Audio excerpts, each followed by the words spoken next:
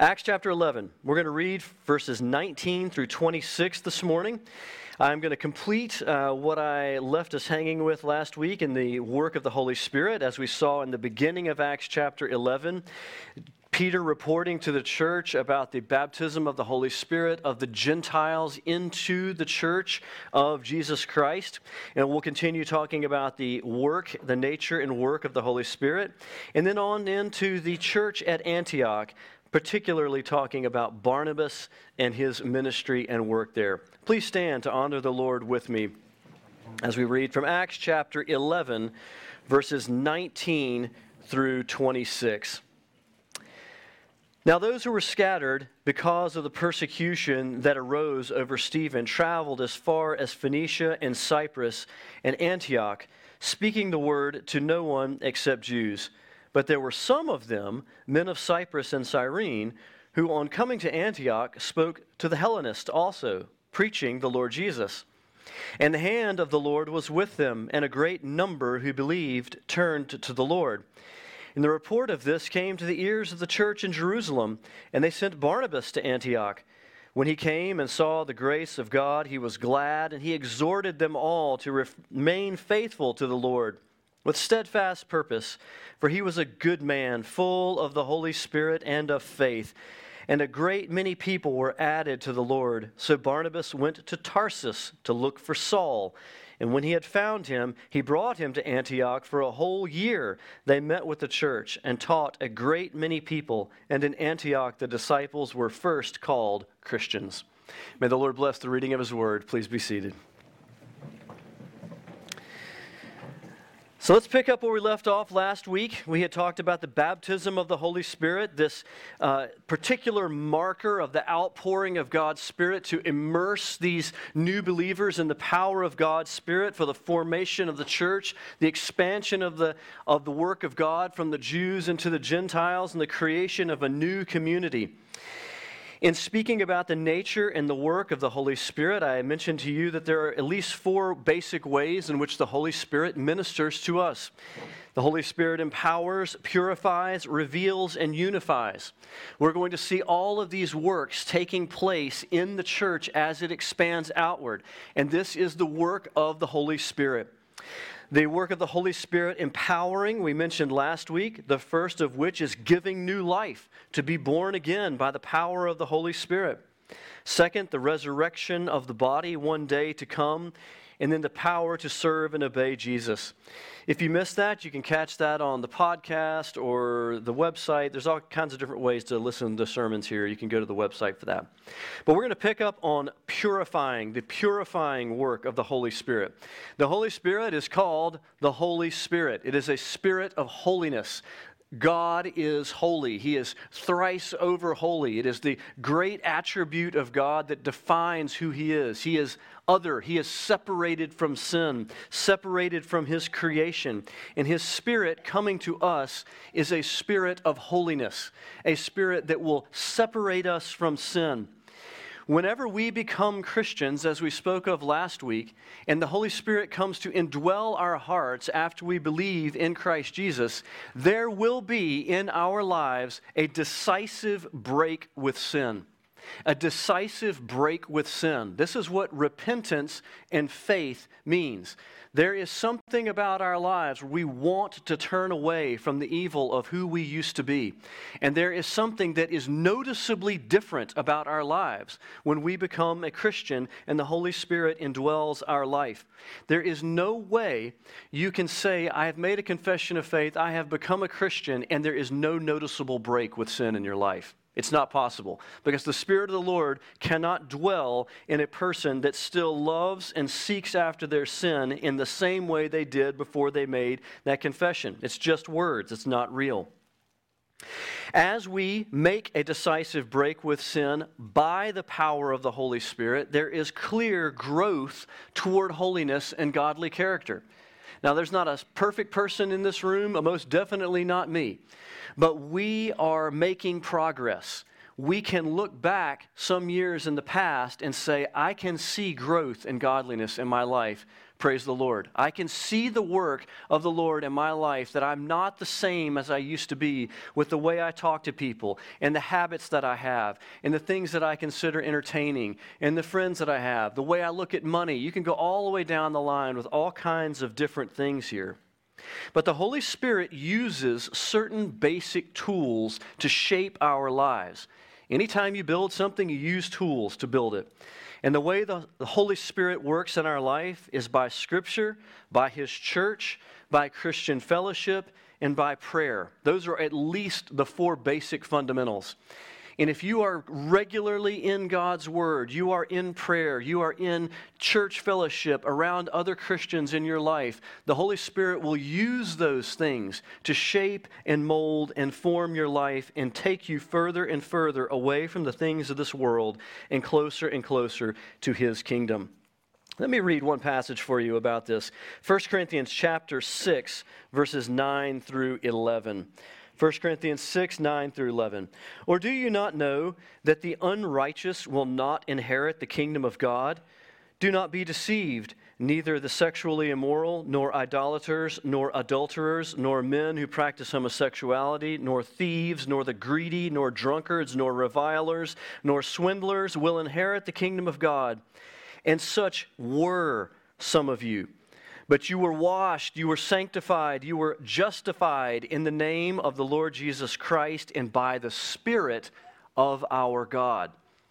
The work of God's Spirit is working to change us, to take us from what we used to be, to make us something new. It says you were justified. That means declared not guilty. You are moving away from these things by the power of God's Spirit.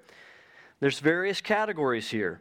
There's a number of things related to sexuality, and you cannot read past this without just saying it. We must conduct ourselves differently in the way that we conduct ourselves sexually. The world is trying as hard as it can to move all those things into a non-moral category, but they are moral things. God cares how you conduct yourself in that way, and it matters as to your relationship with God. We have then idolaters. We have those categories related to money, thieves, greedy, swindlers. If you are a true materialist, it means that you are seeking after the things of this world above everything else. And you'll do whatever it takes to get a hold of those things. If you have to lie to someone, cheat someone, steal something, you will do it in order to gain what the world has. And it's a marker that you do not really love Jesus because you are acting in this way.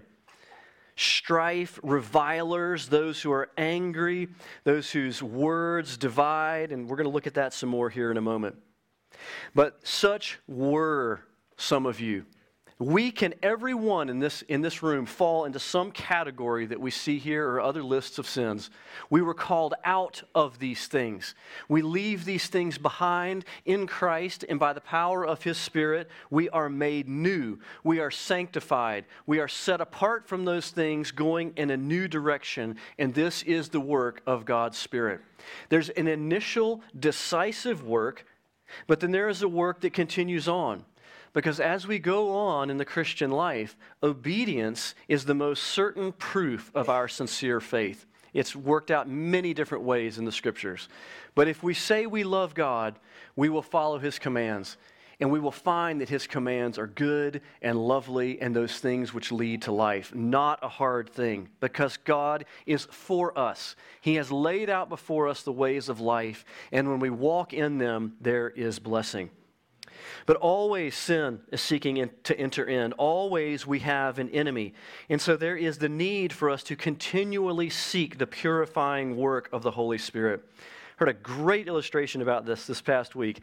I've been working on cars a lot this past week, so I've been watching a lot of YouTube videos. There's a great Dave's Auto Shop out of Montana, great Christian guy, has awesome videos. And one of them, he's talking about corrosion in a battery and how the acid of the battery comes out. If you've ever seen a corroded battery, if you don't clean it, the corrosion keeps working its way across the battery. Then it starts working its way down the wires, and then it works its way into the frame. And he was talking about it as an illustration of sin while he's sitting here fixing this car. Saying if this guy had taken care of this corrosion when it first started, we wouldn't have this big mess here. But because he didn't, the corrosion kept spreading and spreading, and it will continue to spread until you clean it up. And man, that's a great illustration. Sin continues to corrode in our lives, and it spreads and it spreads. And until we get on our knees, when we recognize it and first lift the hood up and see, I've got a problem here, we go to God's Spirit and pray for His purifying work, that this might be cleaned up, that this corrosion might stop and recede, that there might be purity in our lives. We are asking for God's purifying work in our life. The Holy Spirit empowers, the Holy Spirit purifies, the Holy Spirit reveals. The Holy Spirit reveals God's work and person to us. The first way in which God does this by His Spirit is through the Scriptures. We are told that the Scriptures were written by men, carried along by the Holy Spirit. We now have this record of Scripture, which we should not take for granted. Of all the ancient works in the world, it is by far and away the most well-documented, the most clearly held and preserved to this day, and it is not a mistake as to why these things have been preserved, because the word of the Lord will not pass away. It will carry on forever. And so it is with us still, treasured always by Christians, because it gives us access to understand God. It is God revealing Himself in His person and His works to us. But we will not understand these things without the work of the Holy Spirit in our life. Some of you may have come to Christ later in life, and you remember a time when you read the Bible and it meant nothing to you. It was just words on a page, or something that you had a much worse view of. It's only when we come to salvation that God's Spirit illumines our hearts. Various ways the Scriptures talk about this in John chapter 14 and 16 and 1 Corinthians 2, that the Holy Spirit teaches us, guides us, and gives us understanding of the Scriptures. When we pray and ask for the work of the Lord in our heart by His Spirit, and then we encounter the Scriptures, they become alive to us, and they change us in a way that they never did before God's Spirit was present in our lives. And so if you are reading the Scriptures and the Scriptures have lost their luster or their joy to you, much of this has to do with prayer. That you need to quiet your heart and ask for God's Spirit to minister His Word to your heart, and understand that you don't just press into the Bible like a normal book. It is God's Word, and you will not understand or believe or be guided into what is happening here apart from a work of the Holy Spirit. So it's an active process. God's Spirit is ministering to you through the Scriptures. And so we must be active and purposeful in our going to the Scriptures and asking for God by His Spirit to minister to us through His Word. And this just increases our active engagement with the Scriptures. But I can guarantee you that God will minister to you through His Word if you will ask Him to do so. He's done it for so many years in my life and in so many years through many, many people in this church. We must not give up on the Scriptures, and we must always pray for the revealing ministry of the Holy Spirit. As we go through the book of Acts, the apostles, as they preach and teach, will always be using the Scriptures to minister to people. So many people I talk to, and they talk about their encounters with God, and they want to talk to me about dreams that they've had, or unusual encounters that they've had, or people that they've talked to, or books that they've read. But they say, I've kind of lost touch with God. And my first question is always, how much are you prayerfully in the Scriptures? And the answer is always, very little, brother, very little. Because they have lost sight of this revealing work of the Holy Spirit through the Scriptures. It is all the work of God's Spirit. The Holy Spirit empowers, purifies, reveals, and lastly, unifies. The Holy Spirit brings the church together in Jesus' name. Christianity is not just about you and Jesus. It begins there. Every person comes into the kingdom of God individually through that narrow gate and on that narrow way. But once we pass through that gate, we enter into the fellowship of the church. There is much loneliness, much isolation in our time because people can sit home and they can watch this on YouTube or watch some other preacher on YouTube and say, hey, I've heard this, it's great, I'm sitting on my couch and I've gotten my Christian vitamin for the day or something like that. It is not enough. The Christian life was by design made to function as a community. That's why it's called the body of Christ. If you cut your thumb off, it will not keep living by itself. It will die. And if you separate yourself from the church for whatever reason, because you can't stop finding fault, or I don't know how, whatever the reason may be, there will not be good spiritual life. You must come back into the fellowship because it was made that way by the Lord. So the Holy Spirit in Acts chapter 2 and Acts chapter 10, through the outpouring of the Holy Spirit, begins a new community, and that new community is called the church. And the church, by the power of the Holy Spirit, is to be characterized by unity and by joy. I thank God for what is happening in this church, that we see much of unity and much of joy in this church. No church is perfect, but there is much of that here because I believe there's much of God's Spirit here. And the thermometer or the test of how God's Spirit is doing or working, I should say, in a church relates much to its joy and its unity. Because the opposite of this is strife and discord and factions and disputes. Those are listed often as fruits of the flesh, and they are opposite of each other. They cannot coexist together. You cannot have a church that's full of joy and unity and hope in God's Spirit and also have a church that's shot through with factions and divisions and strife and anger. I want to read an interesting little illustration that I thought was just great. In our Christian leadership class, I've been reading back through The Hiding Place, a wonderful biography. If you've never read it, you should read it or listen to it. It's about Corrie ten Boom and her sister Betsy, and it's a long story, but they come from Holland.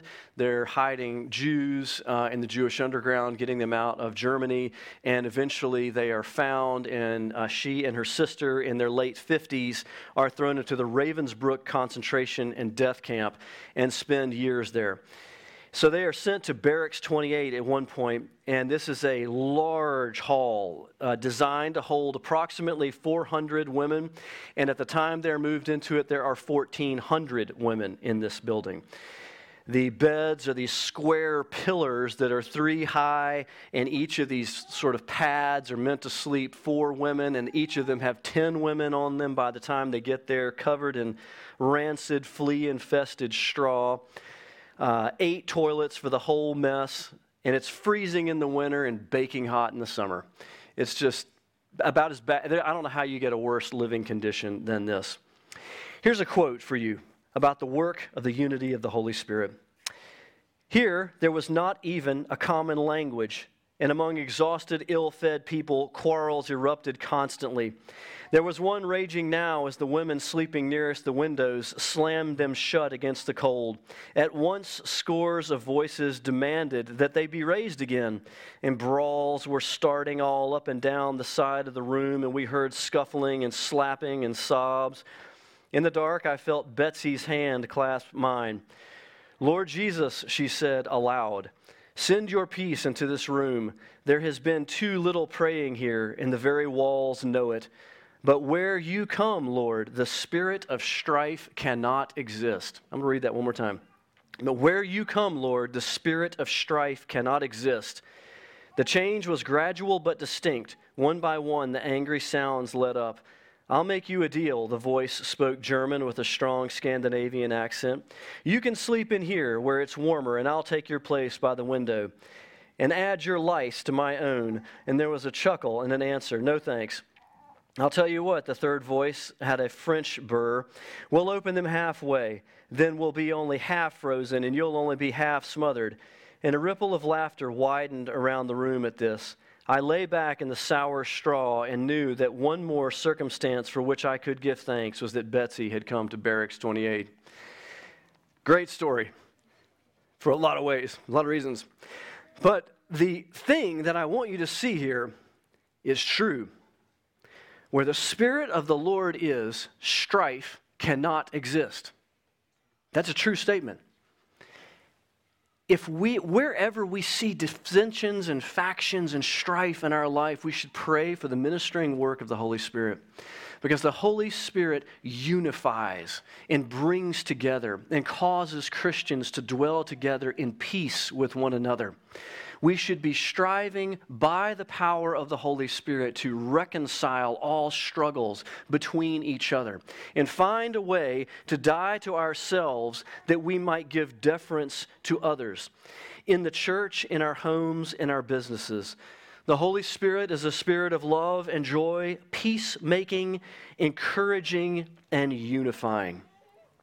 We're going to see all these aspects of the work of the Holy Spirit working its way out in the church at Antioch. In the passage that we read this morning, the gospel is going out from Jerusalem to further places. And it goes out to Antioch. And in Antioch, they begin preaching to the Hellenists, which are the Greeks, the non-Jews. And as they preach to them, the power of the Holy Spirit and all that we have just said begins to expand to this new place. And in verse 20, it says that there were some of them, men of Cyrus and Cyrene. Some of them. There's no name. These are not special apostles. They were not particular people. These were just some people that were preaching to Greeks in that area that they might hear the gospel of Jesus Christ. Nameless to us, their names known to God.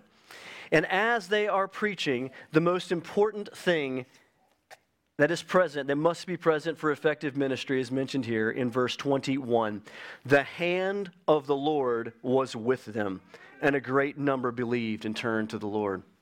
This is the power of the Holy Spirit to bring life, to change, to reveal His Word, to begin purifying people from sin, and to take people that were at odds with each other and bring them in unity together. When the Lord is with us, who can be against us? This phrase is used all throughout Scripture with Joseph, Daniel, Nehemiah, David, Mary, John the Baptist. When the Lord is with us, there will be no turning back from these things. We will see the work of the Lord. It's what we're always praying for. Lord, may your Spirit be poured out, that your work might be accomplished. But we must understand that the work of the Lord by sanctification is not an arbitrary work. The work of sanctification is a cooperative work where we are seeking after the Lord, and as we seek Him, He meets us where we are and strengthens. As we obey in earnest godliness, the Holy Spirit meets us to carry us along and accomplish His work. The powerful work of the Holy Spirit is always accompanied by earnest, heartfelt devotion of Jesus Christ and purity of heart. Let me say that again. The powerful work of the Holy Spirit is always accompanied by earnest, heartfelt devotion to Jesus Christ and a purity of heart and sincere obedience. And so it is here. These things are not apart from this type of work. And we know that because of something we'll see with Barnabas here later. But we also know it from church history. It's always this way. When people have a fervent passion to go share the gospel, to live in holiness, to be a prayerful people, to seek the Holy Spirit along the lines that we've talked about here, the Lord meets us in that place, and He furthers the work for His glory and by His power. Well, as this revival breaks out amongst these people that are not supported in any direct way by the apostles at Jerusalem, they send Barnabas. They want to send a senior leader. Every new work of the Lord needs some senior leadership by those who are further along in the faith, that there might be mentorship, that there might be clear guidance. And so it is that the church sends Barnabas. The name Barnabas means son of encouragement. That's a beautiful nickname. That is an absolutely fantastic name. Son of encouragement. Encouragement means to give someone support, confidence, or hope, or all three together. Support, confidence, and hope. We all need people around us to minister such things to us, to come to us and support us. and to say, I know that this can be done. I know that you can do this by God's grace, to give you hope where you are without hope. All of us fall down, and we all need someone to pick us back up again and help us. All of us need this ministry from God's Spirit, but we need it directly from other individuals too. We need people in our lives that will physically put a hand on our shoulder and will speak a word of encouragement to us, empowered by God's Spirit. And so this is what Barnabas does, and the church was wise to send him to a fledgling work. In verse 22 and following, Barnabas is described as glad, as exhorting the church there to remain faithful and keep steadfast. He is exhorting them to what I just said to you earlier, this earnest, heartfelt devotion of Jesus Christ, this purity of heart, this passion that they have for the Lord, exhorting them to remain faithful, to keep on in this way, to remain steadfast in the things that they have been doing when it gets more difficult later on. This is the work of encouragement. He stays there with them and encourages them as long as he can, and we assume teaches them as well as he can. But at some point, this relates to the body life of the church. Barnabas says, I'm not the man for this. I can do what I can do, but there's someone else whose story I've heard in the past, and I am convinced has been called of God, and this is the ministry he needs to be involved with, and that person is Paul. And so he goes and looks for Paul. He goes and seeks him out in Tarsus to find him. And there have been many years of gap since the vision of Paul on the road of Damascus, as Paul has been preparing himself for ministry for many years. And now is the time for him to become involved. And Barnabas goes and gets him and brings him back to this situation, and they begin to minister together. We know from the later workings, the later stories recorded in the book of Acts, that Paul was the primary preacher and speaker. Barnabas was with him or beside him, because Barnabas' main ministry appears to be that of encouragement, that of lifting people up. You can just see him coming alongside people and putting his arm around them and praying for them and knowing their name and knowing their struggle and trying to identify with them and lifting them up personally to the Lord. And he's doing this while Paul is preaching and writing, because no person can do everything. And that's exactly what must happen in this church. Certain people have been given certain gifts to teach. And I pray, God, that we have many people in this church like Barnabas, that by the power of the Holy Spirit, they are strengthened to go about encouraging and encouraging and encouraging, supporting, helping, praying, speaking words of blessing, that they instill confidence in others for godliness. Not that they are proud and high and people say, oh, I could never achieve that. But there's a distinct humility about their life that when they come alongside you, you say, man, I want to be like that. I want to follow Christ as I follow after this person. And they encourage you to come along with them in some form of mentorship. Hope that when you are down, they are high. They are strengthened by God's Spirit. And even those people, though, will need encouragement from time to time, because none of us are always strong in the Spirit. Every Spirit-filled church needs more than one Barnabas, and I pray that this church will be filled with many. That you will go to the Lord and that He will fill you by His Spirit and work in you in such a way that when you encounter others from the church, that you take seriously that command that we might stir each other up towards love and good deeds, and that you are one that ministers encouragement to others. Well, as we close, may you know the power of the Holy Spirit. May you pray for the power of the Holy Spirit in your life. May you ask God for more of this ministry that we have talked about in the past 2 weeks. May you be an encourager to others. May you turn your mind's eye away from yourself and to other people.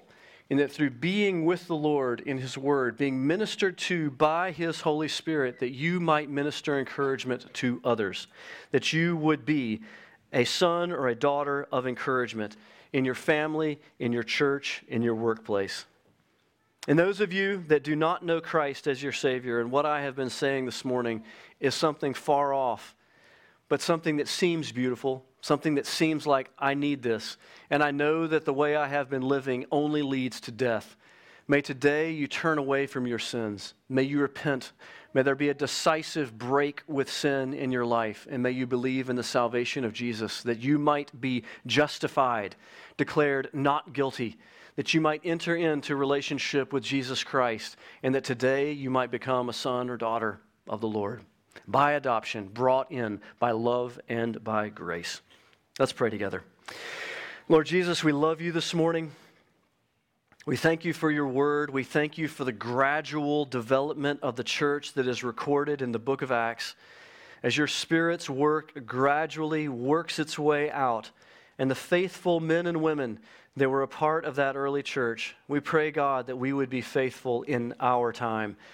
We know that your Spirit is still at work in our day, and we ask, God, that you would pour out your Spirit upon this church, that you, by the love and the grace and the mercy of the Holy Spirit, would unify our hearts together, that you would purify us from sin, that you would reveal your word to us, and the sanctifying power of the Spirit would ever grow new life in us. We love you, Jesus, and we thank you for your work in our time. In Jesus' name we pray. Amen. Amen.